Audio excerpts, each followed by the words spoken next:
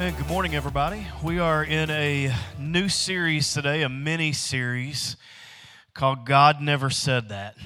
And so we're doing this all across all 17 campuses, and we just want to welcome you this morning. Thank you so much for being here. If you are sitting next to family or friends, why don't you just take somebody by the hand today? I just want to pray over this message and our time together in the Word today. And Father, we love you. Thank you so much for the people of God, this place of God, and Lord, that we get to gather here today is just a privilege. And so would you just open our minds and ears and hearts to just hear the things that you want to tell us this morning. We're so thankful for your word. Lord, when you speak to us, it truly is like a river in dry places. It ministers to the deepest place of our souls, and we welcome that experience today in you, Father. You are welcome here. We give you all the praise. In Jesus' name we pray. Amen and amen. This morning is going to be, if I could, categorize this type of message today, it would be one of calibration. It's like there are some messages that are inspirational and some that are motivational, and some that just kind of really draw you back to the cross, and others that are challenging and confronting. But today is like one of those that if you are a believer and you've kind of been on this journey, it's one of those calibration type messages where you just kind of redirect. You make sure that you're staying between the guidelines or the guardrails, and this is how this is going to feel this morning, because it's a topic that as followers of Jesus we all need to be reminded of. And so in this series we are going to be looking at some cultural impressions that Christians often attribute to God. We would often say, sure, yeah, God said that. But the holdup is God never said them. Now, we've made them part of our theology, and it's not that they're far off. It's not like it's something that you would look at and go, that is so far-fetched that has to be cultic. It's just that we go, wow, I just kind of missed it right there. And so this may be one of those messages where you have to pull a U-turn and just kind of get back on track. Things like everything happens for a reason, okay? God never said that. We think it's encouraging. We've used it to uplift people in times of trouble, but God never said that, okay? Things like God will not give you more than you can handle. Okay, God did not say that. Now, there's scripture, and I'm going to talk about this some next week, that give us some alluding toward that.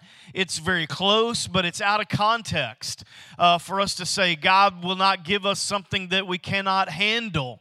Okay, if that's true, we got to go back to all these martyrers and tell them that we apologize for our theology because that was something more than they could handle. As parents, how many times have we looked at our kids and we've said, I never said that? They take something out of context. They've interpreted your words to mean something completely different. And we look at them and we say, no, I never said that. Okay, this is what I said, and we almost have to give them a new perspective on what we really meant. Sometimes we need a reminder in church that God never said some things. So this is one of those days that we get to look back and just say, hey, this is something that God never said. Now, I want to start today by giving you our false theology for today, and this is it, okay? God just wants me to be happy. God just wants me to be happy. And I want to start by making you listen to something. In the history of music, like since the worlds were framed, people have enjoyed singing, they've enjoyed music, they've enjoyed instruments, they've enjoyed entertaining each other with that. And since the history of music, there are only two songs that were ever overdone. They were overplayed. And I'm going to play both of those for you this morning. The first one is this. Okay? Yeah. Anybody know this song? Okay. Y'all don't act so spiritual, okay? Y'all are acting like, oh, I can't believe he played Mambo number 5. Okay? Yeah. Overplayed. I mean, how many of y'all were sick of that one? Okay? You were calling radio stations saying, move on. Okay? The second one is this one. Because I'm happy. Clap along if you feel like a room without a roof. Okay. Yeah, terrible. So both of these were songs that we put overdone. We played them and played them and played them and played them. This song, Happy. It's just, by the time you're done with it, you're not happy at all. Okay? And so I want to tell you that, does God want us to be happy? Of course. It's an emotion He gave us, an experience that we get to have, and something that fortunately we get to find in Him is true happiness. So does He want us to be happy? Yes. As a matter of fact, Psalm 68:3 in the NIV says, may the righteous be glad and rejoice before God. May they be happy and joyful, which are two completely words, two completely descriptions in the Hebrew. And so He wants us to be happy. Yes. Does God just or only want us to be happy? No. Okay, so when we use that God just wants me to be happy as a filter for decision making, it can become unhealthy. Because we go, this obviously makes me happy. God just wants me to be happy. Therefore, this has to be God's voice condoning this thing or this person or this circumstance, because God just wants me to be happy. Meaning this, that there are many things that are more important than our emotion of happiness. There are things that God has put in motion, things that God desires of us that are much more important than us walking around with a smile. Ladies, sometimes as a mom, you forfeit so your kid can have favor. You give up your happiness so your kid can experience it. Men, sometimes you work a little harder, you stay a little longer, so that someone else you love can have a better life. You volunteer for overtime. You work the weekend. Does that make you happy? No, but it's going to bring something else into your family that may be more important for that particular season. Even Jesus showed us this principle when He went to the Father in prayer and He said, God, if basically, I'm paraphrasing, if there's any other way to make this happen, then let this cup pass from me. But not my will, but yours. Meaning this, God, Father, this doesn't seem to be something that's going to be a joyful experience, but I'm willing to take it on if there's something more important at stake. And He knew there was, and He stayed the course to the cross for us. He forfeited happiness, a way out, an exit ramp, because there was something else far more important. This is called losing to win, and it is important. Does it always make you happy? No. Losing to win is not always fun. It doesn't always bring joy, but it always gets us to the greater circumstance. So to be clear, as followers of Jesus, the pursuit of happiness is not the end goal. Are we going to be happy? Yes. Does God have good things for us? Absolutely. But is it the end goal? Is it what everything we do should aim toward? No. So the false theology of happiness, I'm going to give you just a few thoughts today. And the first one is this. I feel happy, so it must be okay. I am feeling happy, so it, whatever the it may be, must be okay. Chasing happiness often finds us amidst some unwanted outcomes. Okay? Now, every single person in this place, I want you to listen to me for just a minute. Because you are the group that is more prone than any other in this room to say, that person makes me happy. This guy, this girl makes me happy. And you begin to justify things in your life and redirect things in your life so that you can continue to feel or experience an emotion of happiness that someone is bringing you, and you forfeit the greater picture of what God has for you in your life. And sometimes, hear me, you are selling yourself short by giving up on convictions in your life, callings on your life, big direction on your life that God has already spoken to you for a moment of happiness. It's just like Esau when he was like, listen, I gotta have that bowl of stew. And I will give you the birthright if I can just have it. I want it.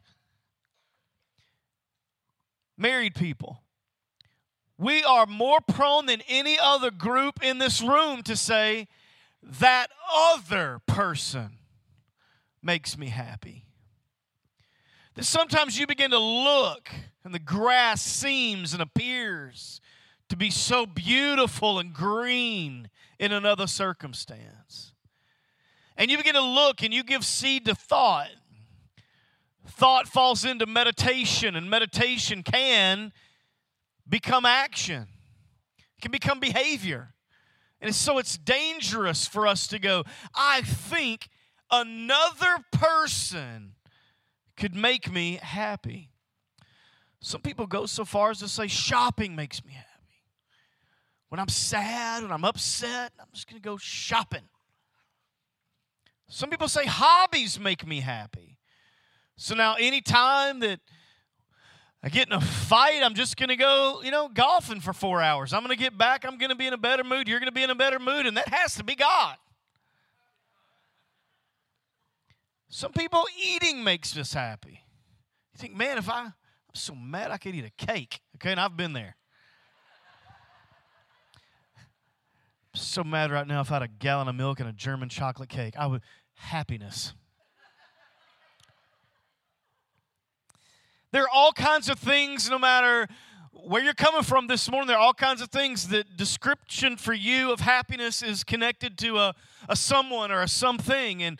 And whenever there's any tension or pressure, you run to that. And we filter it as God just wants me to have happiness in this. But Proverbs 14 and 12, he gives us a great warning.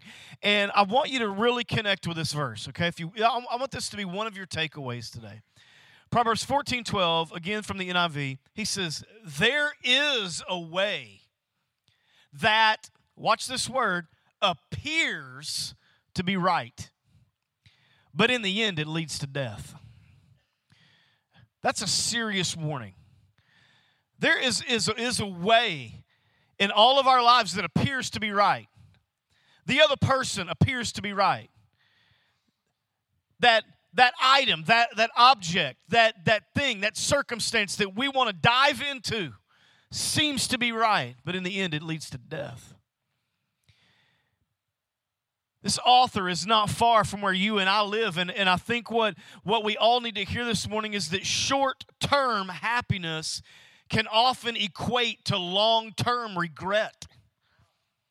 That we want it, we get it, there's all kinds of things, buyer's remorse. We end up tethering our lives to people we have no business tethering our lives to. And suddenly we have this emotional connection that we've got to pull away from if we want to get back into the will of God. And it's uncomfortable and it's awkward. And we continue to want to come back. I'm not happy. This can't be God. So short-term happiness often equates to long-term regret.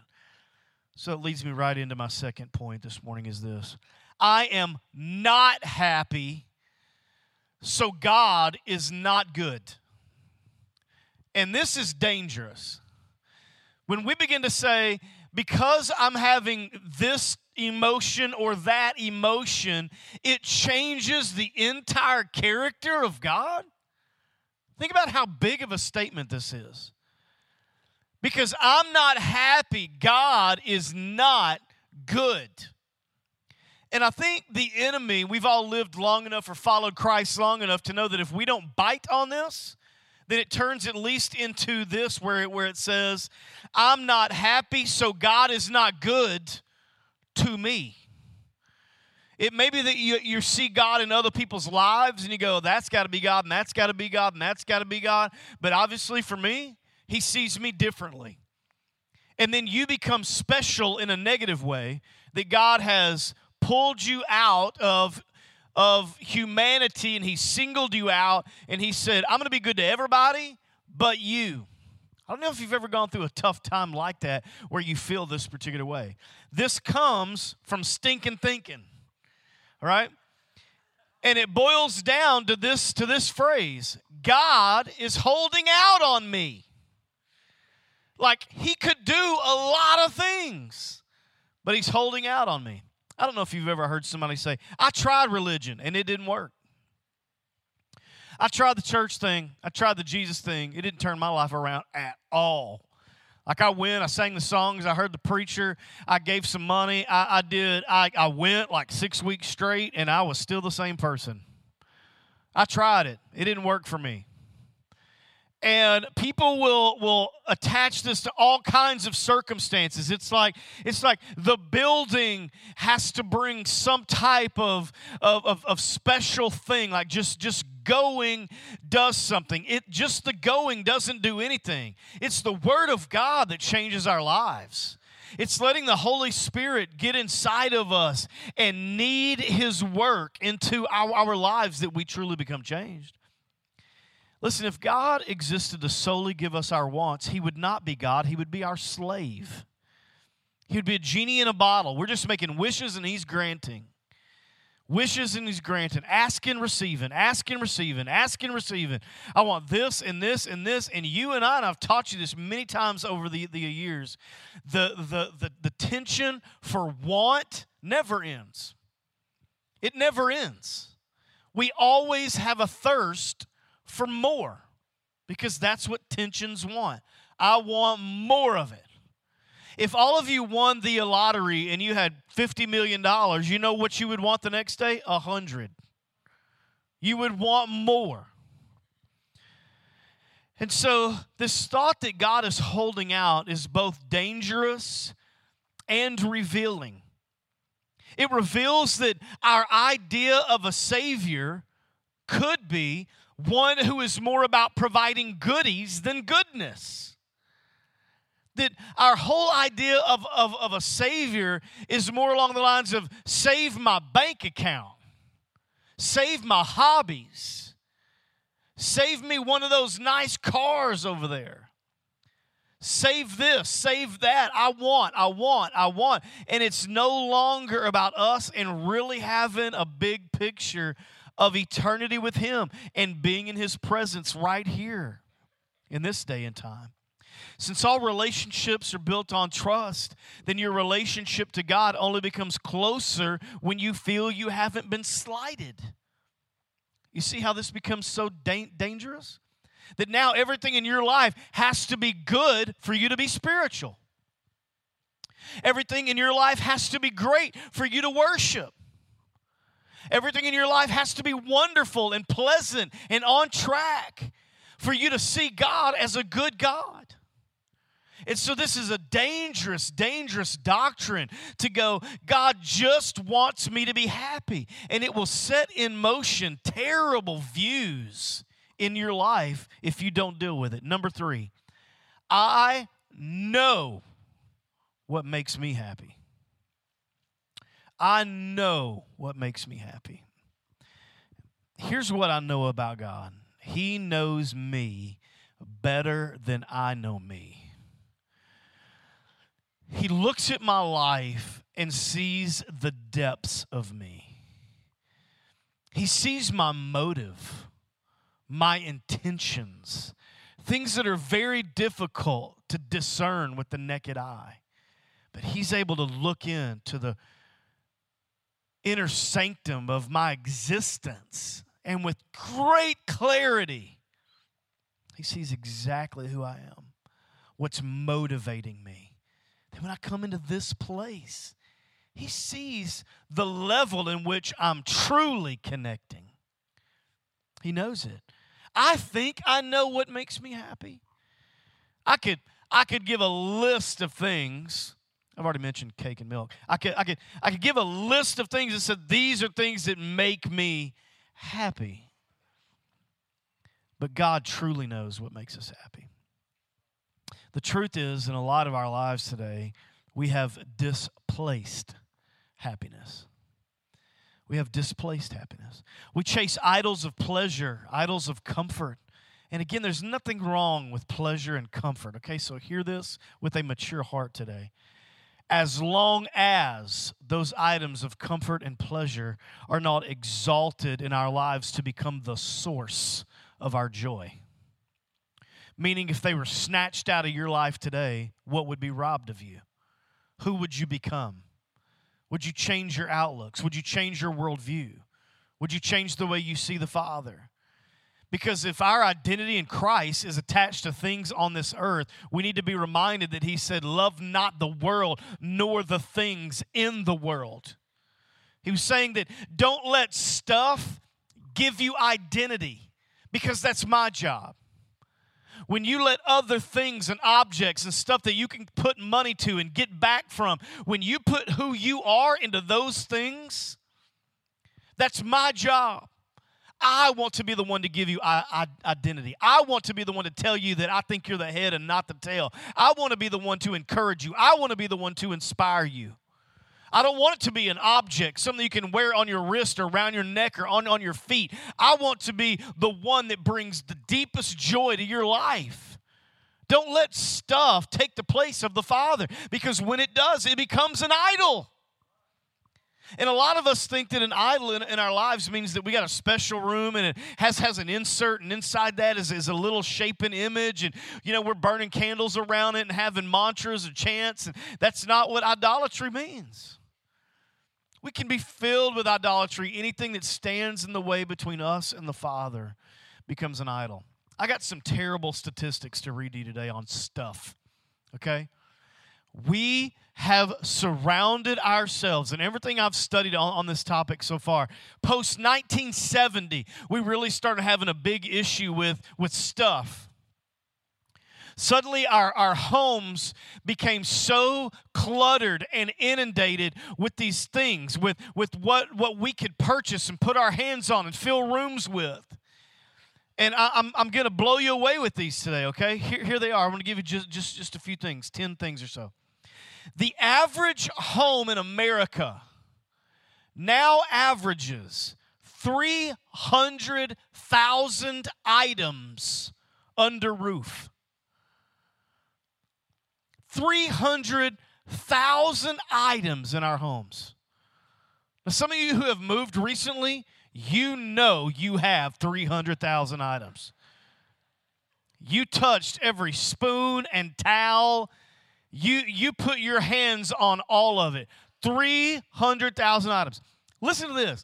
The fastest growing commercial real estate industry since 1980 is off-site storage units. Not apartments, not homes, not commercial building space. Off-site storage. Now, some of y'all are convicted right now. You are just oh God, please, Because we have collected so much stuff that now it won't fit in our homes. So we go, how can I will pay you to put my stuff over there. I still want it. I just want you to hold it. Okay? Now listen, this is getting crazy. Of the homes in America with 2-car garages, 25% of them can't park either car in them. I know that's some of y'all because I've been over. I've seen.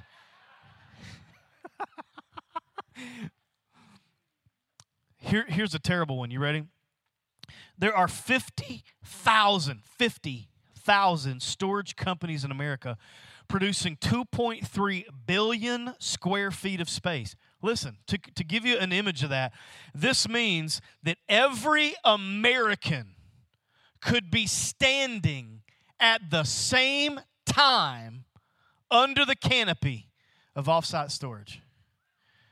Every American right now could go and get in a storage building. Am I the only one that thinks that's crazy?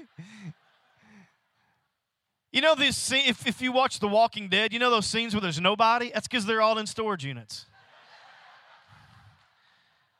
They all hiding in a storage unit. And apparently there's couches and TVs and fun things in there. I mean, it's not that bad of a deal. The average child in America has 240 toys to interact with, but they only engage with 12. Okay? That means you go home, you pick out the dirty dozen, and you get rid of all the others. Okay?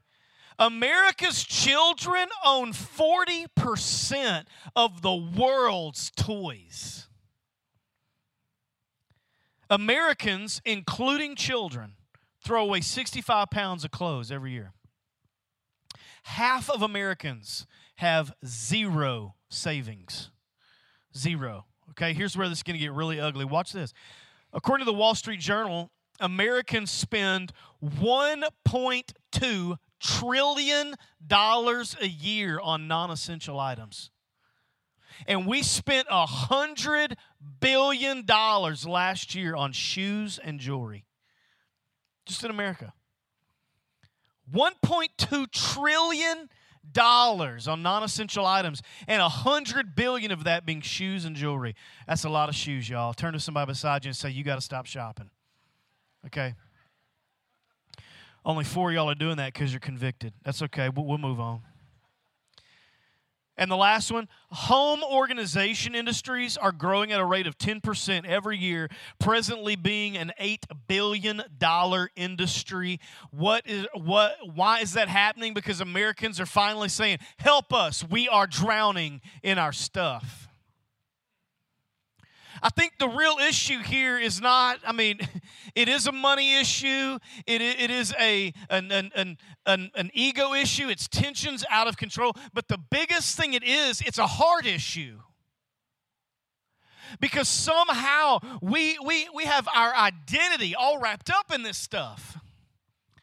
In what I'm wearing and where I'm living and what I'm driving and what I can surround myself with, I am fully just consumed with that stuff. And again, you know my heart on this. There is nothing wrong with wealth. And for those of you who are well, I'm thankful for you. But what I'm finding out is objects never fulfill us. Is there truly ever a point where we go, hang on, whoa, I have enough money. Stop. I don't need to pay. Just stop paying me. I don't need anything. Y'all, I've vacationed enough. That's it. I've taken enough trips. I'm done. I'm tripped out.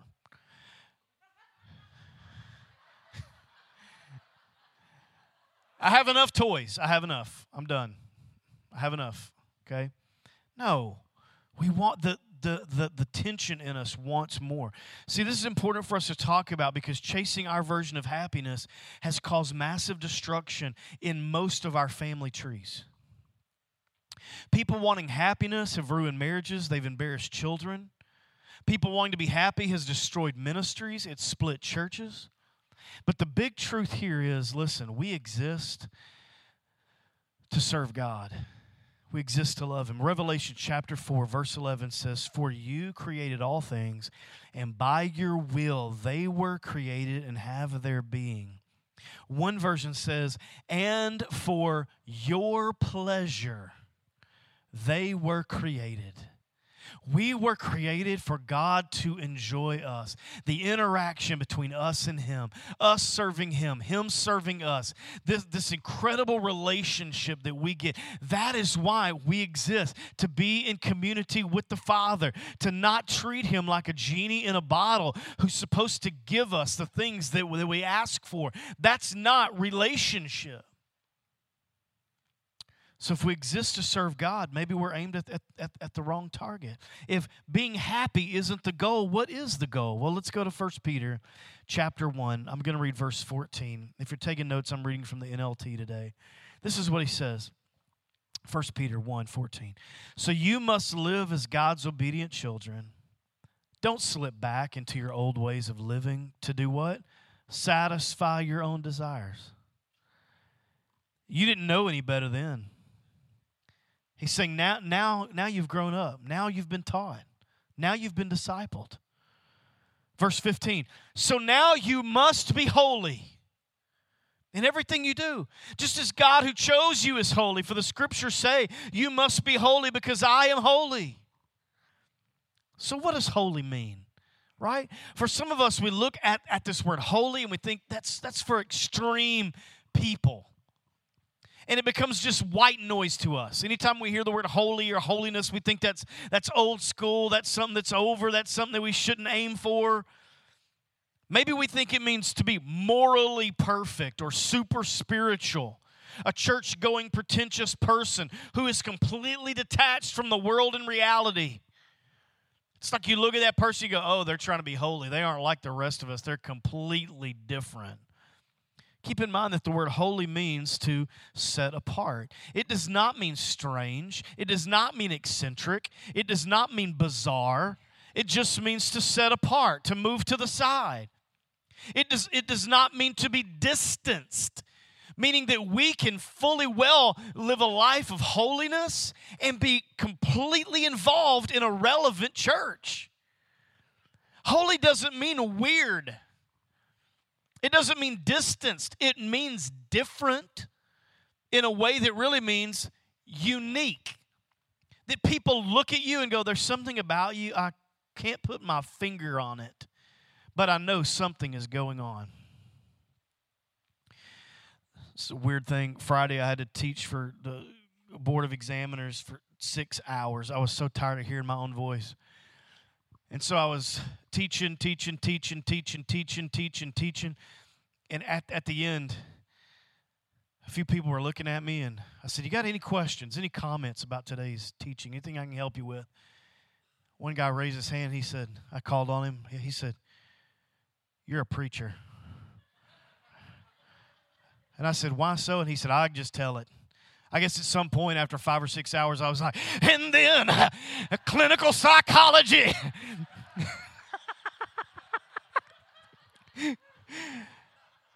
Anxiety and depression. It's got to go. It's got to go. In Jesus' name, it's got to go. I don't know what I did, but I did something. I hope it was because I was unique and wasn't getting crazy. I hope there was something different there. Philippians chapter 2, verse 15 says, live clean, innocent lives as children of God, shining like bright lights in a world of crooked and perverse people. Be set apart. Just let people see the difference in your life. Psalm 24, 3 and 4 says, who may ascend the mountain of the Lord? Who may stand in his holy place? The one who has clean hands and a pure heart. We ourselves have deemed things as holy. We say he's a holy God. Meaning this, that God is set apart in that he's different from us. He's not distanced, but he's different from us. The Holy Word, there's no collections of writings quite like it. It's unique. The Holy Spirit searches the deep things of God. You can't get a revelation of Jesus outside of the Holy Spirit. Holy ground, places or ground where the presence of God has been. So we have this holy versus happy. And you may have heard it taught, God wants you to be holy, not happy. But here's the big problem, okay? If you hear anything, I want you to hear this today. Here's the problem. The people that seem holy don't look happy. And the people that seem happy don't look holy. So we're in a conundrum. We're stuck. Because people that are holy, it's like that person who's on a diet and they see you eating a donut. You know that's bad for you, right? And what motivates that is they want to snatch it out of your hand and eat it. It's like, if I can't submit to, my body to the things that I want to do with it, then you can't either. It's like holiness creates this undercurrent of rage. It's like you got to pick one. You got to either be the holy roller or the happy sinner. It's like there can't be this balance. I think that we should be the happiest people on the planet, and that happiness or joy should be our greatest tool of evangelism. Churches should be growing solely on the premise that you're happy, that you have something that nobody else has, that your life is full of something. And I'm not talking about objects and people and things and going places and all that's fine, but I'm talking about over all of that is this joy that won't go away, this gladness that you are full of, that's not tethered to an object, but it's tethered to a God who's given you identity. You know who you are in Christ, and that's where you live from. So the goal of life is, watch this is one of your takeaways, is to seek holiness. And as we seek holiness, we become happy. The closer we get to the Father, the more layers He pulls back and reveals, and stuff begins to fall off, and things that we're tied to we disconnect from. And we may even say, you know what, this person isn't good for my life. God has something better for me. And we let stuff go and things go, and we're not worried about what we have anymore. And we're seeking holiness. True happiness is only the symptom of holiness. So let me wrap up. I'm out of time. To be clear, God is not against happiness. So I don't want to end making happiness and holiness enemies. I'll only succeed this morning if you leave here knowing that you can have both. Okay, so let me give you two quick applications. I'm going to give this to you in 60 seconds.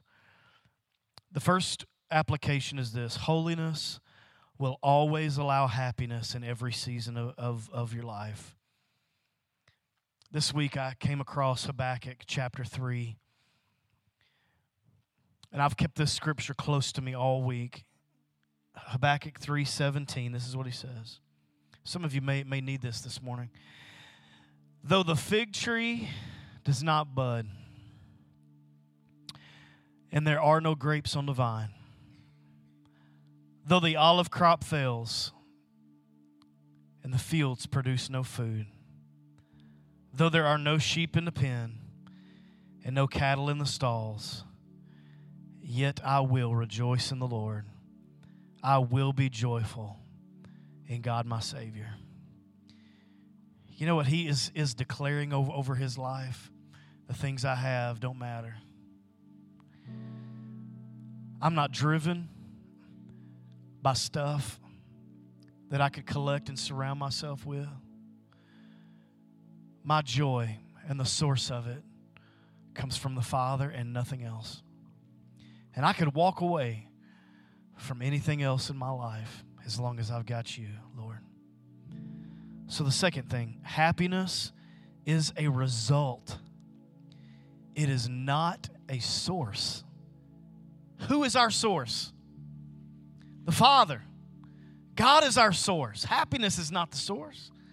Happiness is a result of us being tapped into the source. This is what makes us unique. This is what makes us different. This is what makes our life so pressed down, shaken together, and running over. Because we know who we are in Christ. And from that source, happiness comes. Amen? I want you to bow your heads with me this morning. I want to pray over you.